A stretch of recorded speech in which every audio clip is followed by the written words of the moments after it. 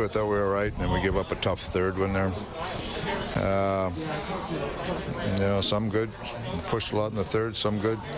We didn't do enough to win, though. Probably too many turnovers for your liking, I would imagine. Yeah, a little bit. A couple too many penalties and too many turnovers. So that would be areas that we could fix that are on us, not on them. Your defense has been asked to do a lot with these four. You're missing 4 regulars. Do you think tonight maybe it caught up with you guys a little bit compared to other games? Hard to say. There's no excuses. We're competitive in the game. We're hanging in there. I think there's probably a couple that Skins would like to have back. We had some opportunities in the power play, didn't capitalize on. So we shot ourselves in the foot a couple times. But that being said, we're right in the game, right till the end. You like some of the adjustments you made in terms of changing up those pairings late in the third? You're just chasing the game. You're trying to find something, right? You're trying to find something that works. So.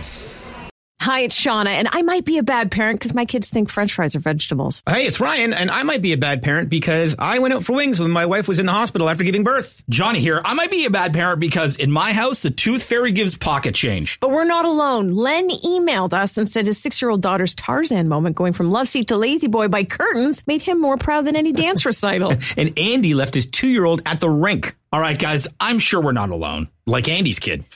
For stories and confessions like this, make sure you check out our podcast. It's called Bad Parents, and it's available wherever you get your podcasts. I left a glove at the rink.